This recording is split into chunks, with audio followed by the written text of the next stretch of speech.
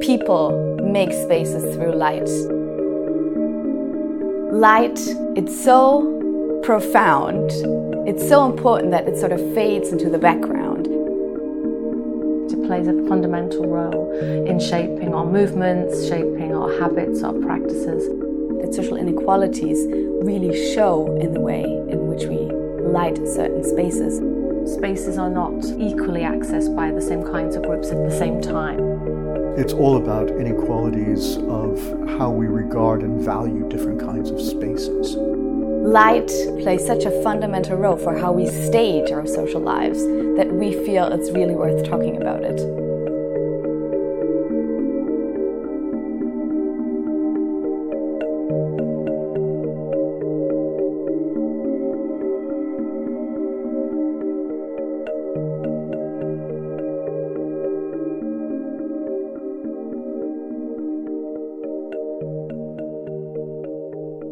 One of the problems with public discussion of lighting is it tends to be split. You get a lot of discussion of lighting technologies. You get a very psychological form of study in which people are talking about the impact of light on individuals. The other kind of study of light you get is basically aesthetic, where lighting is part of kind of place branding, marketing. What's missing between all of this is the fact that we're actually lighting socially inhabited spaces and socially meaningful spaces. We also look at how we can bring social knowledge together with some of those other kinds of knowledges. So, for example, how can we bring together social research with forms of photography and representation? How do we understand the kind of semiotics of space? Because light and the study of light can lead us in almost any direction, it's one of our jobs to actually connect it with core social and political issues in clear ways. And inequality is an incredibly important and emerging agenda. Inequality does capture very different ways in which planners, policymakers, designers, developers might think about those spaces. We know that housing stock tends to be developed in particular ways, and we have private developments where lighting might be considered as a feature of that space, and we also have social housing where it may not have been. If we look at sort of wealthy neighborhoods that have lots of heritage buildings, we see a very warm light coming from the windows spilling onto the street. Sometimes we even have gas lights. The lighting configures the space along sort of the paradigm of heritage about aesthetics. Whereas if you look at other kinds of spaces, such as social housing estates, you can see that the lighting or the people who make the lighting configure the space along questions around control, crime prevention, and policing. The difference between those lighting levels, between what we call prison yard lighting and atmospheric lighting, is a difference between seeing these, again, as kind of spaces of incipient public disorder or as someone's front door. In a way, the language of lighting is quite impoverished, and we tend to think about too bright or too dark. But there's actually a whole spectrum of different features of light and lighting, and different ways in which lighting plays a role in the kind of creation of that space and the atmosphere of that space.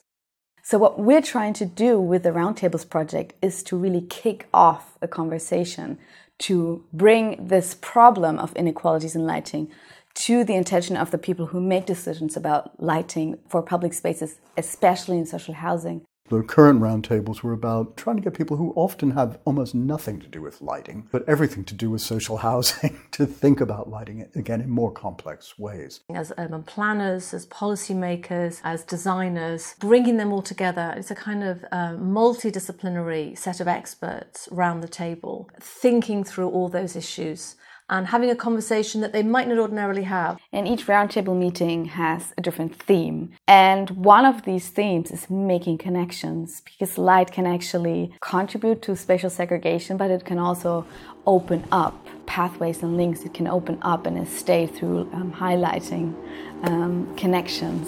And the Thamesmead estate was a really interesting case study in that regard.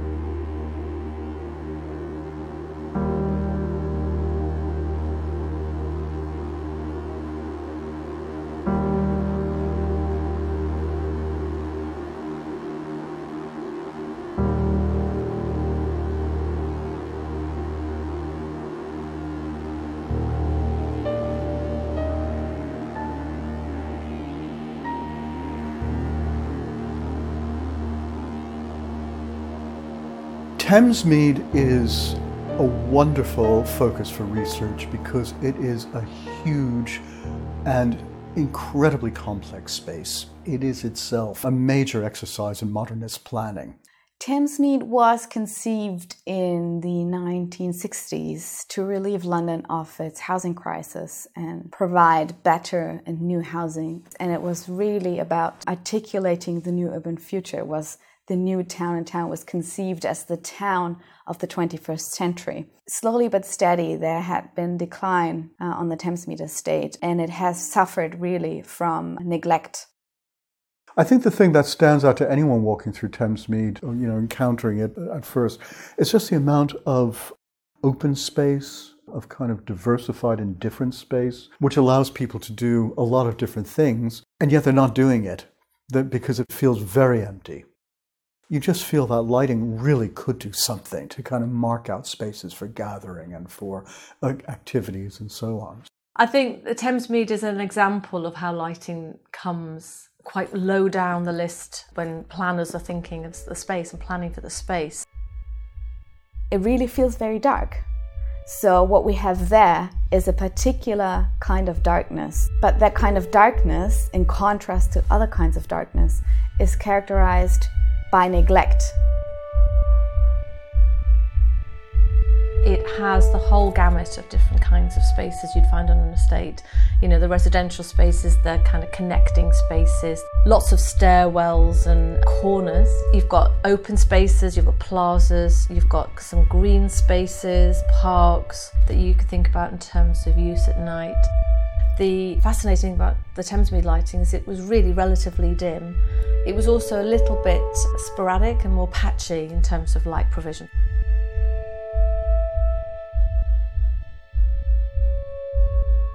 You don't want bright spots and dark spots because that plays havoc with the eyes, it makes identification more difficult. One of the best things lighting can do for an area is increase the number of people that use it. The ambience that can be created, if it's going to draw people to an area, then I think that also can add as a crime prevention tool. Our lighting historically has sometimes been poor or has resulted in overlit areas. Now we want lighting to have a role to help make these spaces special, and we're finding it difficult to do that.